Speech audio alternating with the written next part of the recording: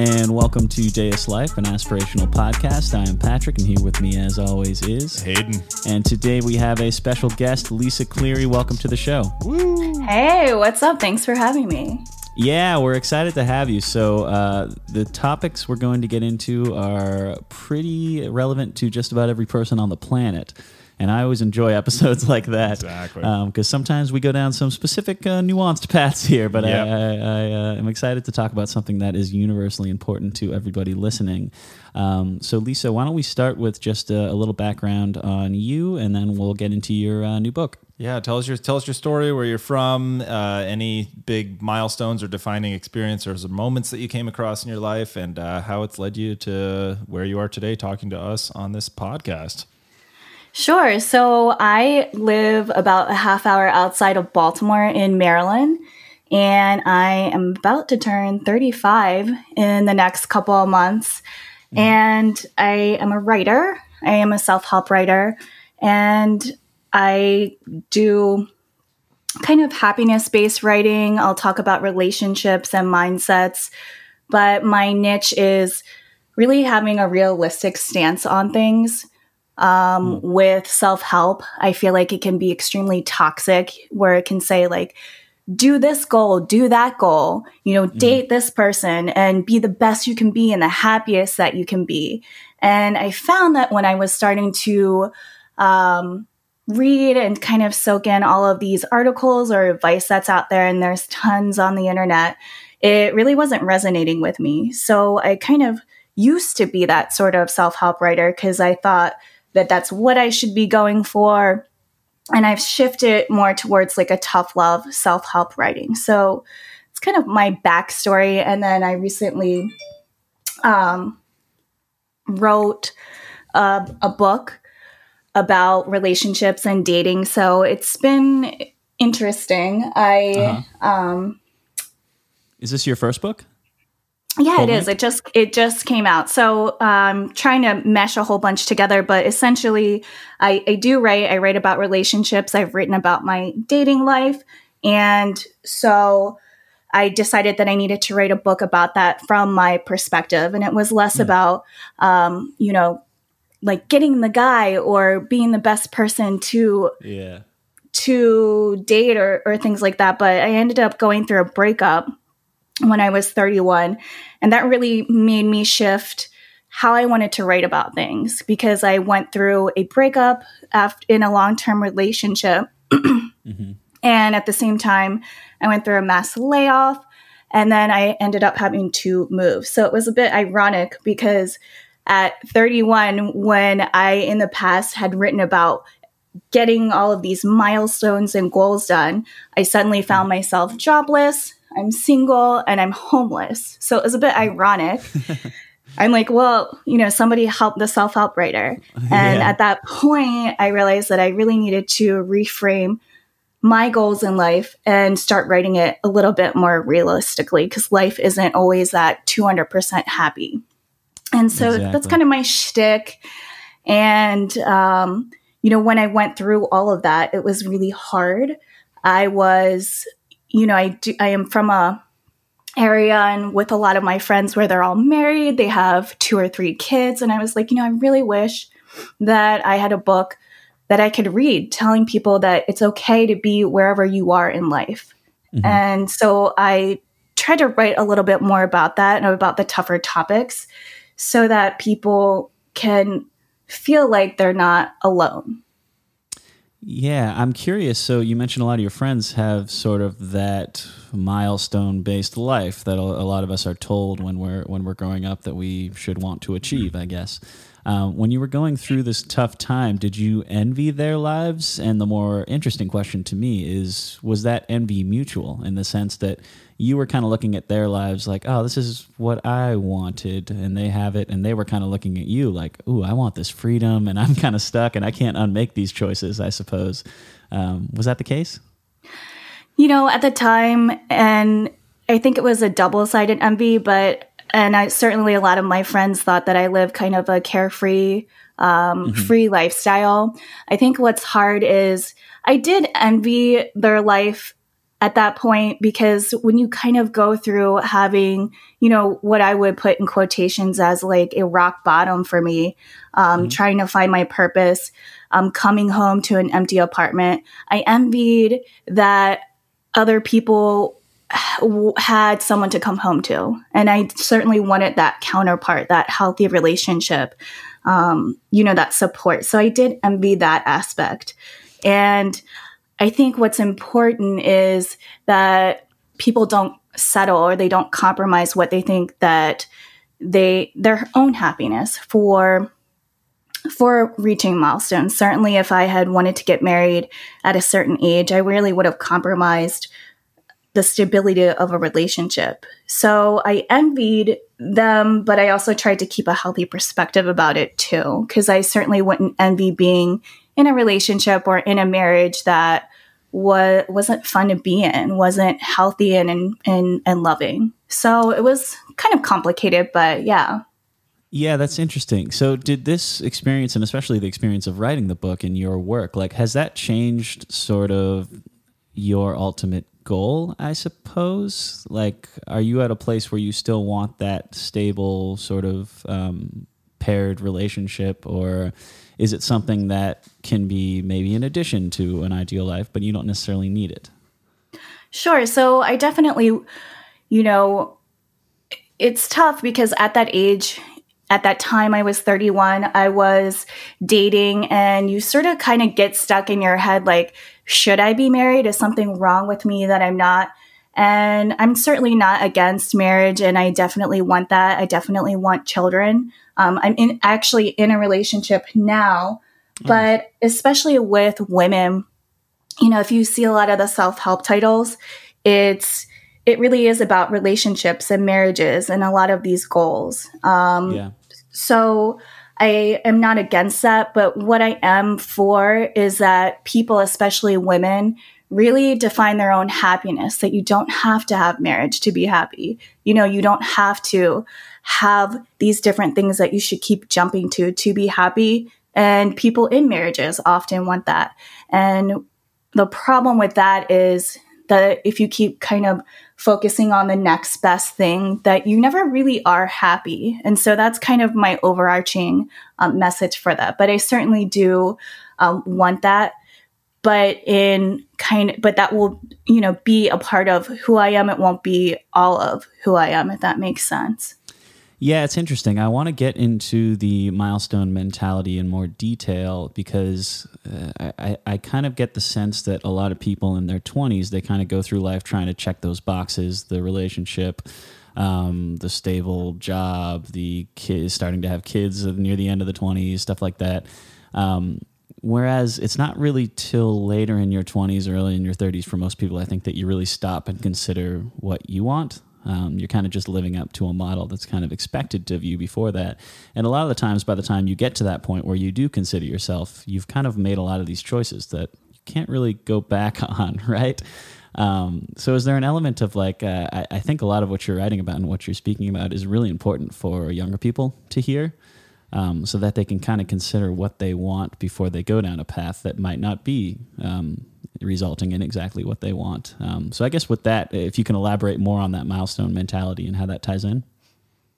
Sure. So I think that it's important that if you're working towards a goal, and goals are extremely important for anyone in any aspect of their life. But I think it's important to understand that just the ideal of something, the ideal of a partner or ideal of different goals, even for me, I've always wanted to write a book and I did that. But in some ways it's kind of like, this is great. And I think we all suffer from what's next? What's the next thing that will make me happy? And so it's just really important to understand that you don't necessarily need to fit into ticking off boxes for different things that you want in your life oftentimes. And it's really cliche, but oftentimes it's trying to figure out who you are and the in-betweens. And so realizing that life ebbs and flows. And as a self-help writer, I think that the message out there also is that we need to be 100% happy. And so when we don't feel that way, we think something's wrong with us. And so that's also something that I try to write about and share, because it's not necessarily writing the book. It's not necessarily, literally walking down the aisle. Sometimes with growth and with goals. And the thing that I always say is it's important to maybe walk away from a relationship, maybe walk away from a toxic friendship. And that's also emphasizing growth. So with my book, I wanted to write about that there's a ton of other people who, are not where they think that their life should be. And I really do say, obviously I relate as a woman, but when we don't have these things, when we're single or when we don't have that perfect house, we start to worry, why didn't we get there in life? And that can start to be unfulfilling mentality. That makes good sense. One of my favorite sayings is that comparison is the thief of joy, because the grass is apparently or seemingly always greener on the other side. And I'm curious, from your point of view, if you have any insights into sort of where sort of this checkmark milestone based thinking and goal setting sort of originates. Is this something that happens as kids are talking about their life plans in high school, or is it earlier than that? Is it a function of American culture and American media? Sort of where do you sense, or where do you see some of the expectations or, I guess, roadmaps that get put in front of people that they may or may not want to follow, but that sort of winds up being something that winds up as a de facto path for people?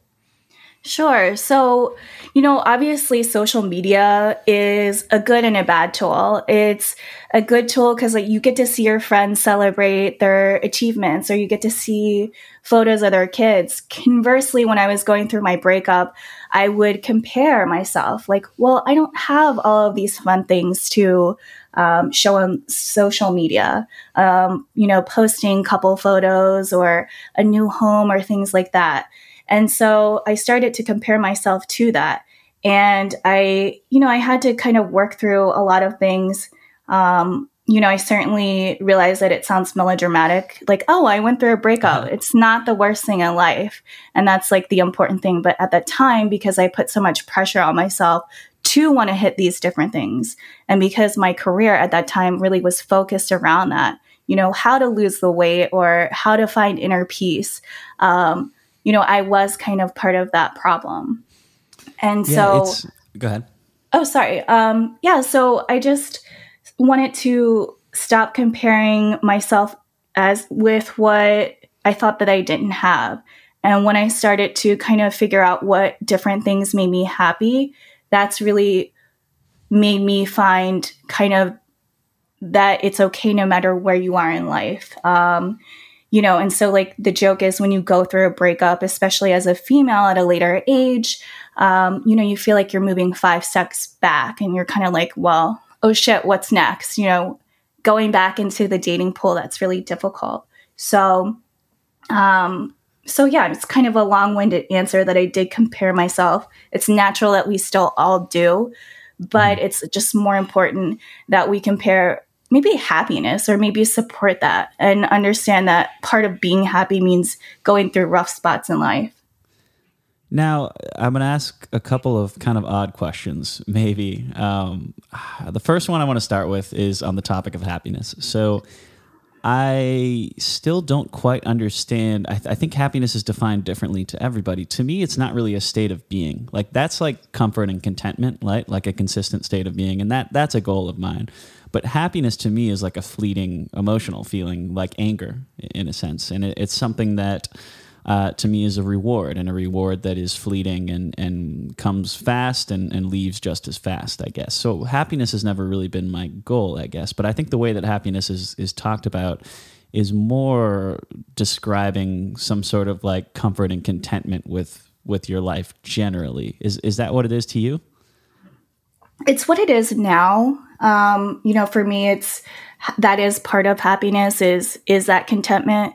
Part of my happiness, my own version of happiness, is oftentimes stress, putting in hard work, working towards goals, feeling vulnerable. So for me, it's not always necessarily being content or feeling stable.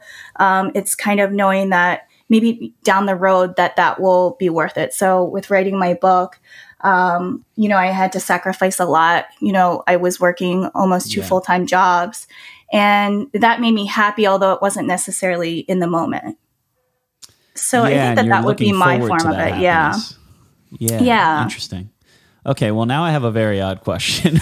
Sure. And I'm curious to get your take as well, Hayden. But you've described a tumultuous breakup, and I've heard this described to me many times. That I don't underestimate the pain of a breakup, because I've seen a lot of people like struggle, like real, with breakups, and almost to the sense where it looks like they're mourning the death of someone, because they kind of are. It's somebody that's in your life and kind of in your life every day, and it's like, also the death of your own life with that person too. Yeah, when the breakup happens. It's like very similar to mourning to me when I've observed it. But where this question gets a little odd is, can you describe to me sort of the pain of a real breakup after a long-term relationship, and sort of like what that feels like, I guess? Because I've never experienced that. I mean, I've obviously had relationships and I've had breakups, but they've always been amenable and okay, and I've stayed friends with them. So it's not. I didn't have that experience of like sort of having to put a life back together, I guess. And I'm curious as to like, what's it like? I don't want to underestimate that. Like, I'm very curious as to like the scale of that feeling in that situation. Yeah, no, it's a great. Feel free to ask anything. I'm an open book, but part of why I wrote my book is when you go through a breakup at a later age, when you're in your 30s, especially as a female, it's really hard. And I have friends who went through divorces, and certainly that's equally as hard, if not harder. And the joke that I make throughout is that no one really takes it seriously because it's a breakup, but it still hurts. And what made things complicated is that, again, I had that mentality where, oh, I'm in a relationship and this is what I want and this is what will make me happy, just being with someone.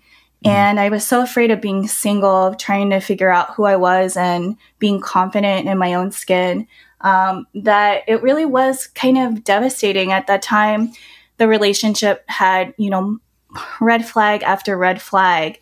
But because I felt like I wanted to be with someone, because I felt like a relationship is what was expected, and then marriage down the road, that put pressures on me consistently telling myself that I was happy, that things were okay, that this was a healthy relationship. But I knew deep down that I wasn't. And I do think I have friends, who are currently in relationships or marriages.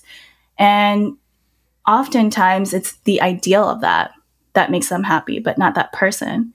And conversely, I have divorced friends who are the happiest because they drew their boundaries. And so when I went through that and I felt like I was consistently like compromising who I was, it was draining. So I make a joke that it felt like, when you take too much NyQuil, or, you just feel depressed. At that time, I was very depressed. It was it was temporary, thankfully, but I had to work through it. And mine was, it's interesting because it's like I've written about it, how I survived that, but it was me sleeping a lot, and I slept a lot. It's awful, but I slept a lot. Nice. Yeah. To a point, but when you're sleeping, on the weekends, like 12 or 14 hours, just to kind of escape your head. It's like depression sleeping. It's not the enjoyable, I would just wake refreshing up with sleeping. these like throbbing headaches, and that really was how I dealt with it, because I was confused. I felt like, why do I feel so drained? I had that relationship where I had that job that I wanted. I had that apartment I wanted, but I wasn't happy. And so when when everything kind of got, fell out, I guess I was like, well, what is the point? What can I even write about? So I was embarrassed about that. But it was more really just a temporary depression. I really couldn't function. And it sounds silly, and I understand that now, because I had that relationship define me. But it was really just that, and not really too much like crying or anything like that. Just like a heaviness, like a physical, mental heaviness is what that was. That makes good sense. One of the things that I find, or one of my approaches to dating, is rather than trying to find the perfect person that I want to date, it's focusing on what's more so within my control, which is becoming the best version of myself that somebody else would want to date. And so what's interesting there is that sort of unpacks to sort of high level at your base sort of goal setting in terms of what you want to be, what kind of person you want to be. So I'm curious, as you've gone through your life and your career and these experiences, has it changed your goal setting approach versus when you were younger? And maybe it was, when I was younger, I will acknowledge that I was aware of sort of the milestones, and you have to have this done by this age and this done by this age and all of those mile markers. But the older I've gotten, the more I've recognized that the goal setting is up to me. And that's one of the sort of most important areas of agency that we as people have. So I'm curious to hear sort of how your goal setting and sort of what you work on and what sort of your aspirations are for yourself are, and how that process has changed over time. So, yeah, this is a really good question. So, in the past, again, with the goal setting, I always felt like, I need to write that book to be happy, or I need to, move into that perfect home to be happy. And so my goal setting has certainly shifted, because it's not necessarily about, like I said, hitting the milestones. And again, that can be toxic. And I do work hard in various goals, but it's less about something that I think will make me happy, and more about things where, I'm figuring myself out along the way as I work on goals. I might not necessarily know them down the road, but if I'm like, okay, I'll start writing on something, I might not know what it is. And if I had like kind of an end goal in sight, or something pre-planned, that might not shape a piece that will work out better as I'm working through my different emotions. Like with dating, I can say, I want to get a husband. Certainly that's long-term. Or I want to find a boyfriend. I'm not that. Yeah. But maybe it's more about just going on one date, or sitting down and writing one page. So my goals, they're broad, but not as specific, and not as like perfection seeking as they once were. So I try to like figure and learn about myself along the way. And, conversely, even with dating, I used to do the same thing where I wanted to be the best that I can be. And, I finally accepted that that's draining. That's exhausting. Mm-hmm. Maybe I want to go on a date. Dating. Yeah, like I just want to be me. And sometimes I'm an asshole. Sometimes, sometimes I'm great. I don't know. But at the core, if that's me, and if I'm writing as me, if I'm dating as me, I found that actually helped me get those goals as I worked through them. Yeah, we've talked about that a lot on this show in regards to our dating philosophy. Hayden and I are pretty similar in that regard, in the sense that we both have found that the way to date is not to go out and try to impress people. Like, one, it's exhausting, and two, it's sort of the opposite of a good strategy of attracting people you want to hang out with and spend time with. The goal should be to represent yourself in the easiest way possible, which is just kind of the age-old adage of being yourself, right? And for me, it's always been like, how can I repel the most amount of people so that I'm left with the one who will tolerate an authentic version of me? I suppose has always been the ideal, but that to me ties into dating in your 30s, because I feel like dating younger and getting into these like long-term relationships when you're younger is a mistake for a lot of people, because you're not even a person yet. Like, you have yet to define yourself. You haven't really walked a path of hardship or kind of gone through adversity and become sort of the you that is going to be with this person long-term, which is a lot beyond your 20s. I guess so. It's a two-part question. Do you think it's a mistake to kind of settle into a long-term relationship early on? And let's just start with that one before we get into the second part. No, I don't think so. I think that that's fine, but I think that That's a tough question. And I say this because none of mine worked out in my 20s. So I can't actually speak to that. See, I think that's a good thing because now like you're more accomplished, you know yourself better. And it helps, you know? and it helps you refine what you're looking for. One of the traps you fall into at a younger age when you get into a long-term relationship is that when you don't have a fully sort of developed self-identity and sort of vision of who you are, like you said earlier, your relationship and who your partner is becomes part of your identity, and it makes it that much harder and scarier to try and imagine a life without that person. Yeah, and what's hard, and this is kind of where my writings recently shifted, is that being female, and then I don't want to keep on saying like, oh, females have it harder, but from my experience being female, we're expected to be in relationships. By a certain age, we're expected to be married, to have kids. And so that's kind of why I talk about this recurring theme throughout the book and with my writing. And so that's tough. Like, even in the workplace, I've been asked about relationships, in different meetings. And it's kind of this curiosity that when you're a certain age and when you're single, especially for women, that something's wrong with you. And there's nothing wrong with that. So relationships, though, in your 20s, I don't think that they're necessarily a bad thing. I think that, listening to yourself and trying to find that healthy relationship, that's something that is important, whether they do or they don't work out. It's practice about what you're willing to tolerate, what you're not. So I certainly wouldn't say that I'm against them. And I think that it really just depends on what that person brings out. Do they bring out the best? Do they support you at your worst? Things like that. So it's more about that partner and the things that you do together in your 20s. So certainly when I was younger, like what did I do in my 20s? Well, consistently would go out to the bars or get drinks on the weekends. And so it's about what you want. If that's what you want in your life and that's what fits it, so be it. But if you are looking for something a little bit more serious or wanting more from your partner, you have to see if that matches up with your priorities. So it's kind of a vague answer, but it's good.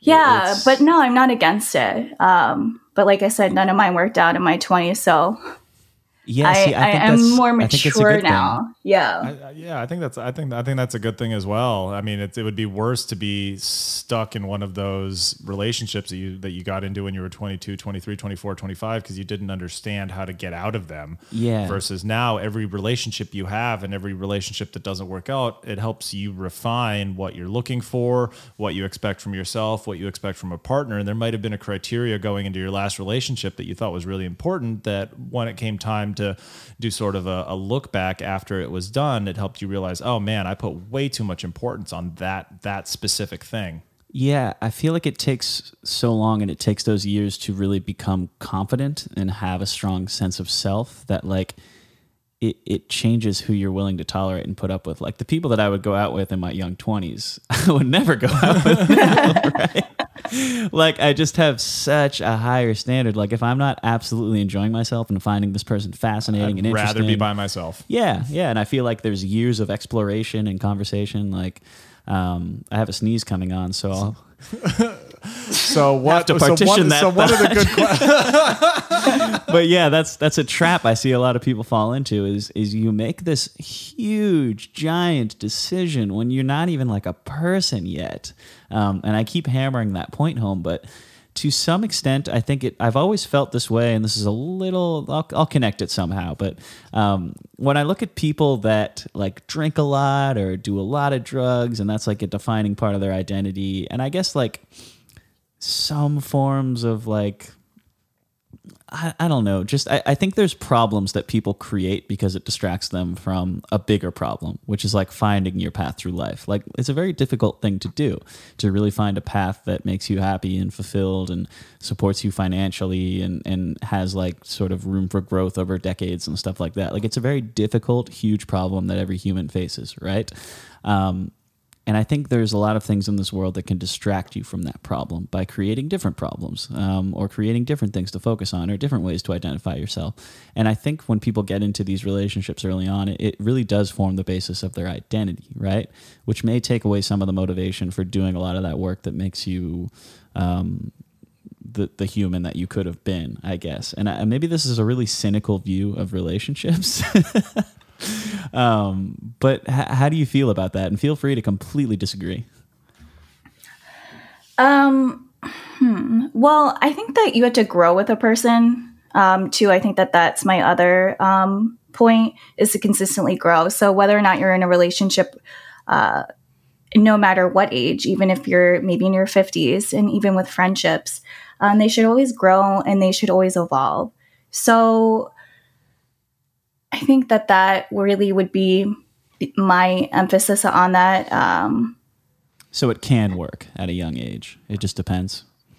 Yeah, and I would say as long as they're growing. I mean, certainly I've had friendships that have fizzled out because they weren't, we were in different life stages, or we just, you lose those commonalities.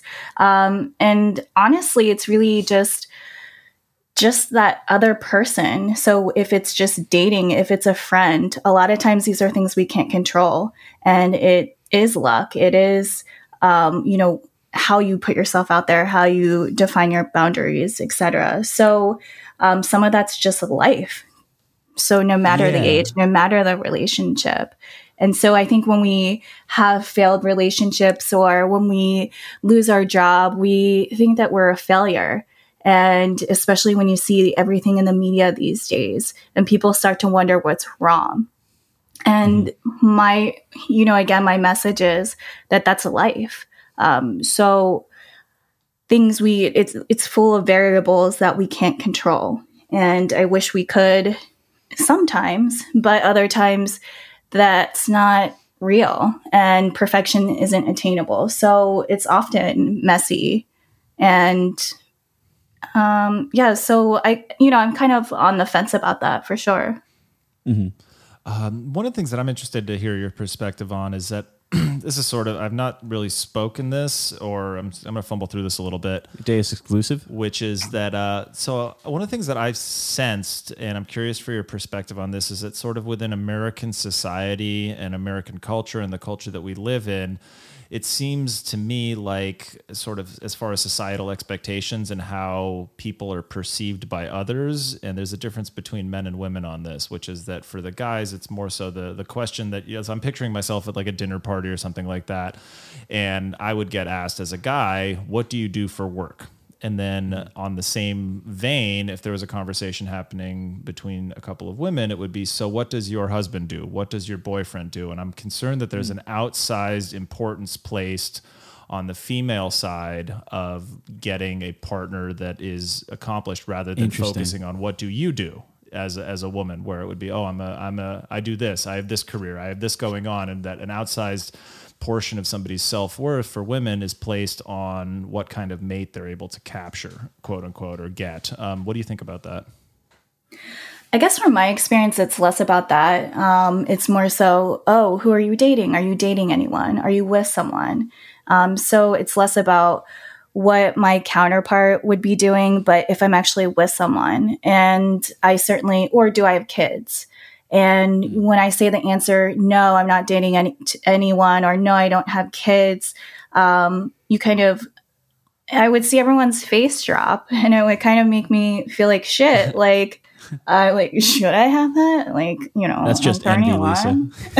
I know, right? That's what, maybe it is. And I was happy not having that. And people felt like something was wrong with me. I don't know if you have seen like Romeo and Michelle's high school reunion, but I always use that situation where I kind of was the fish out of water in many instances because I couldn't speak on those things. And that, in my opinion, was okay. But there were instances when people made me feel less than. I certainly, welcome, obviously, all of my friends who are married to talk about their husbands or, their wives, their kids, because that's something they should talk about. That's part of their life. But for me, not having that, people thought that something was wrong or that I wasn't happy. So it wasn't more about, what my boyfriend does or what, past guys have done. So I actually have to say that I didn't often get that question, more along the lines of the relationship aspect. Just purely being with someone was the important variable there. Yeah, because I think people want people to find their happily ever after and put that emphasis on being with someone. And then when you're in love or when you're in a healthy relationship, that will make you happy. And certainly so. But there's many other things in life that, that have made me a well-rounded person. And it's not just that relationship. And it took me kind of a long time to understand that everyone moves at their own pace. If your life isn't where it should be, then, then why is that? Is it your mentality? Are you not doing something? Or is that just life? And most times that's just life, and that's okay. Yeah. Do you feel this is changing at all? And I will preface this with a little of my dating history. I would say I've never been sold on monogamous pair bonding as I've described it. I've never been close to it either. But I've been more and more honest with people that I've met. And I go on a lot of dates and I meet a lot of people. And I found that in the last year or two, it's been very comfortable to be honest with people. Like, hey, I enjoy being single. I'm not really looking to put restrictions or rules on whatever you want this relationship to be. And I found like a lot of positive feedback to that lately. And I think that ties into sort of an idea of long-term marriage too. I do think it will be more normalized moving forward to have even people that are interested in long-term monogamous relationships to have a handful of people throughout your life, just because people change so much. Like the idea of being with someone for 60, 70 years or something is, yes, it works for some people, but the idea that 90% of the population agrees on that when 90% of the population agrees on nothing else has always been totally crazy to me, that's the way that everybody should aspire to. Do you feel that things are changing a bit? Because I certainly do, in terms of like openness to other models and other ways of living relationship-wise. I definitely think so. And I'll talk from the female stance in that, I don't think that females have the pressures as maybe say our parents do or before that to find, a partner in life, because at that time the emphasis was to get married at a young age, start a family at a young age. And so I really feel like, at almost 35, in that age range, female demographics are changing, not necessarily relationship wise, with marriage being the end goal, but in that, more females don't feel those pressures, and we're shifting that. And so I wouldn't say that things are changing from, in my opinion, away from marriage, but that it's getting delayed. Now, I certainly don't think that everyone needs to get married. And again, especially by that right age range, it's who you want to be with and do they make you happy? And if that's yourself, then that's okay. That shouldn't be judgment. But I personally haven't seen that change. And it's something, that there's no right answer, no wrong answer. It is what it is, but more of a delay, I would have to say. Yeah, I agree with you. I'll give you the hetero male perspective though. And that's that I would say I feel a lot less judged as of late. I would say if I were to say these things, like I'm meeting a person for a first time, say, and they, the question sometimes comes up, like, what are you looking for, right? And you meet people on dating apps, which ostensibly are for long-term relationship seekers, I guess. And I'm very honest about the fact that, I don't really know. I don't know if I'm sold on monogamy. I don't know if I'm sold on all of these things. And I know there's a sense in society that makes me like lower on an ethical totem pole, I guess, if that makes sense. Like I would feel a lot more judged in the past, or a lot like, oh, this guy's just trying to go out with a bunch of people. He doesn't really care about me, right? When I don't think it is the case that it's sort of ethically less than. I think it's just a different way. And if you're honest about it, then I don't think there's any ethical complications about it. But that's sort of the change, just to articulate that more, that I'm feeling in my world, my small Southern California hetero male dating world, is just a lot less judged, and a lot, like, I feel a lot more understood lately, I guess, and a lot of like women that are kind of about the same thing. And I think you are right. I think the economic factor is very important in that. Like, it is a lot harder these days. So I think people aren't as obsessed with relationships because there's sort of bigger economic problems in a lot of people's lives right now. Yeah. And I think that, you know, whatever makes you happy, whatever makes anyone else happy, it may be someone settling down in their 20s and starting a family right away. If that makes them happy, you know, then that's great. And I think that people need to be more accepting in general about that. I found that even with my friends, you know, just because they had a certain lifestyle, they wanted to kind of project that on me because that made them happy. And therefore they felt like that would equate to me being happy. You know, in my 20s, I definitely dated around a lot, but I didn't always do it so seriously because I wanted to maintain that independence. And I wanted to, you know, live by how I wanted to do that. And oftentimes people would judge me for it. But as long as you're doing what makes you and what's really what makes you happy, not what you think is expected of you, I think that's great. And that's really what I try to write more about. So it's just ironic because I, you know, did write about, the things that you should achieve for happiness. And now it's like, you know what, if you feel like shit or if you have a bad day, that's part of it. That's part of working through it. That's part of happiness or relationships. Yeah, and that happiness and relationships are sort of two of many things to aspire to. Like, there are some goals that take a lot of pain and difficulty. You know, there's some things that in order to achieve them, you have to not be happy for long stretches of time, I suppose, while you're working toward them. I think you're very understanding, and I appreciate it. You know, and I was single. I am in a relationship now, and it's funny because he actually moved in right before COVID hit. He moved in, which is surprising, after 6 months. I was going to ask, you were dating for 6 months before that? Yeah, and we actually met off of Bumble, so we're a Bumble success story. Shout out to Bumble. Yeah. I like Bumble. Yeah, we like Bumble. Yeah, you know, I was on Bumble, I was on Match, and it wasn't like, I desperately wanted to date, or I desperately wanted a boyfriend, because prior to that, I was single, I don't know, for 5 or 6 years. So I truly kind of did my own thing. But I would go on dating apps just out of curiosity, but I also enjoyed meeting people. And so I try not to put pressure on it. So a date's a date. If you can't go out on a date and just chat, kind of like how we're doing now, drink wine, have a meal, but you're constantly looking at like, the next date or the next end thing, just get to know people. So dating was tiring, but it wasn't awful. No. So I mean, I was on kind of like all the dating apps, but yeah. So anyway, so I am with someone now, but yeah, he moved in and COVID hit unexpectedly, obviously. So I was like, well, if we don't know if it'll work now, we're gonna have to figure it out. And you know, things ended up working out well. So I guess that would equate to 3 years and dog years or whatever, because we certainly haven't been able to leave the house that much. That makes good sense. I'm curious if you can give us some insights on the process of writing a self-help book.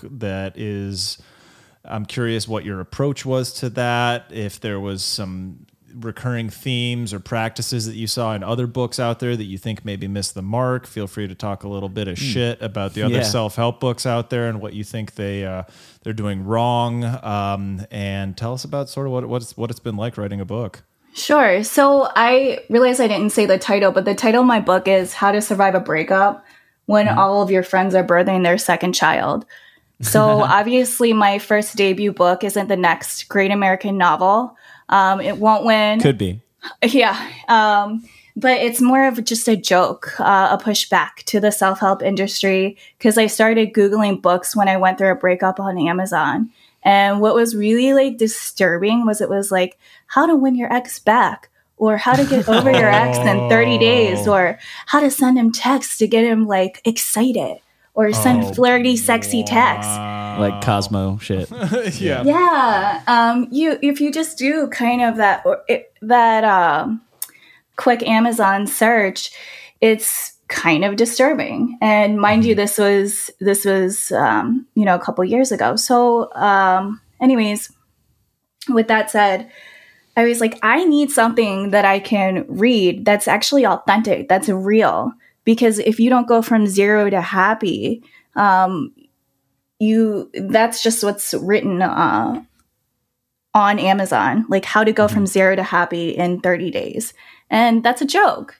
So I wrote it and I was like, well, I'm just going to sit down and try to write through this. And I think what's hard about writing books is you can devote years to it, but it can never get published. And so there are times when it was like really disheartening. I'm like, am I working on this? And will it ever go out? And so I would kind of get in my head about that. But I actually wrote it when I was going through my breakup, right when I would go through it. So I talk about moving out and what it's like to kind of live in a really nice rented apartment together and then have to move out of the city into the basement of a really shitty complex. And that was actually really hard for me. Yeah. Especially you have to downgrade your lifestyle. No one talks about that. And I needed someone to write this for me. So that was, kind of why I did it. I wish that I had a book available to me at that time. So I really did write when I was going through it. And it was funny because I would write it and I would reread it and it would come out really angry. And I'm like, well, this isn't what I want. I want it to be funny. I want people to laugh and be entertained and laugh at me. So it was really just the routine of writing and processing my emotions and kind of rewriting it, etc. Hey, Lisa, like your audio cut out for a little bit. Can you start with I really did write when I was going through it? Sure. Can you hear me okay now? Yeah. Yep, you're back. Okay, sorry. So I was writing it as I was going through my different emotions. And I feel like with self-help books, a lot of them, they talk about how to feel or why you should feel a certain way, but never the process to get there. So I wanted to write about that. I didn't want to provide a roadmap for people. So I just write about when I was depressed, I wrote about it. When I couldn't function, I wrote about it. And I had a lot of other things going on at the same time, like a layoff. Again, downgrading my life in terms of living. Yeah. So I tried to write that really frank. And so that's pretty much what I did. I wrote a little bit every day for a couple years. Now, certainly, Gotcha. I was at that point over my breakup, but I, would still write about it. Okay. And then, so how do you sort of outline it and structure it and put it into chapters and make sure that things flow? Did you have an author that you talked to or that gave you guidance, or where did you learn sort of the nuts and bolts of writing the book so that you can make sure everything is organized well and it's got a cohesive flow, stuff along those lines? Or is it just trial and error? So I really don't have a process. I'll start with a brief outline, but I'm a pretty slow writer and I kind of write as I'm processing through it. So that requires a lot of editing. Again, since I wrote it as I was feeling different emotions, I couldn't really pre-write that or write an outline. I had an idea for chapters, but it was pretty easy again because I was writing it as I was going through it. And so that sort of logical stream of thought was happening in my real life as I was putting it down and writing it.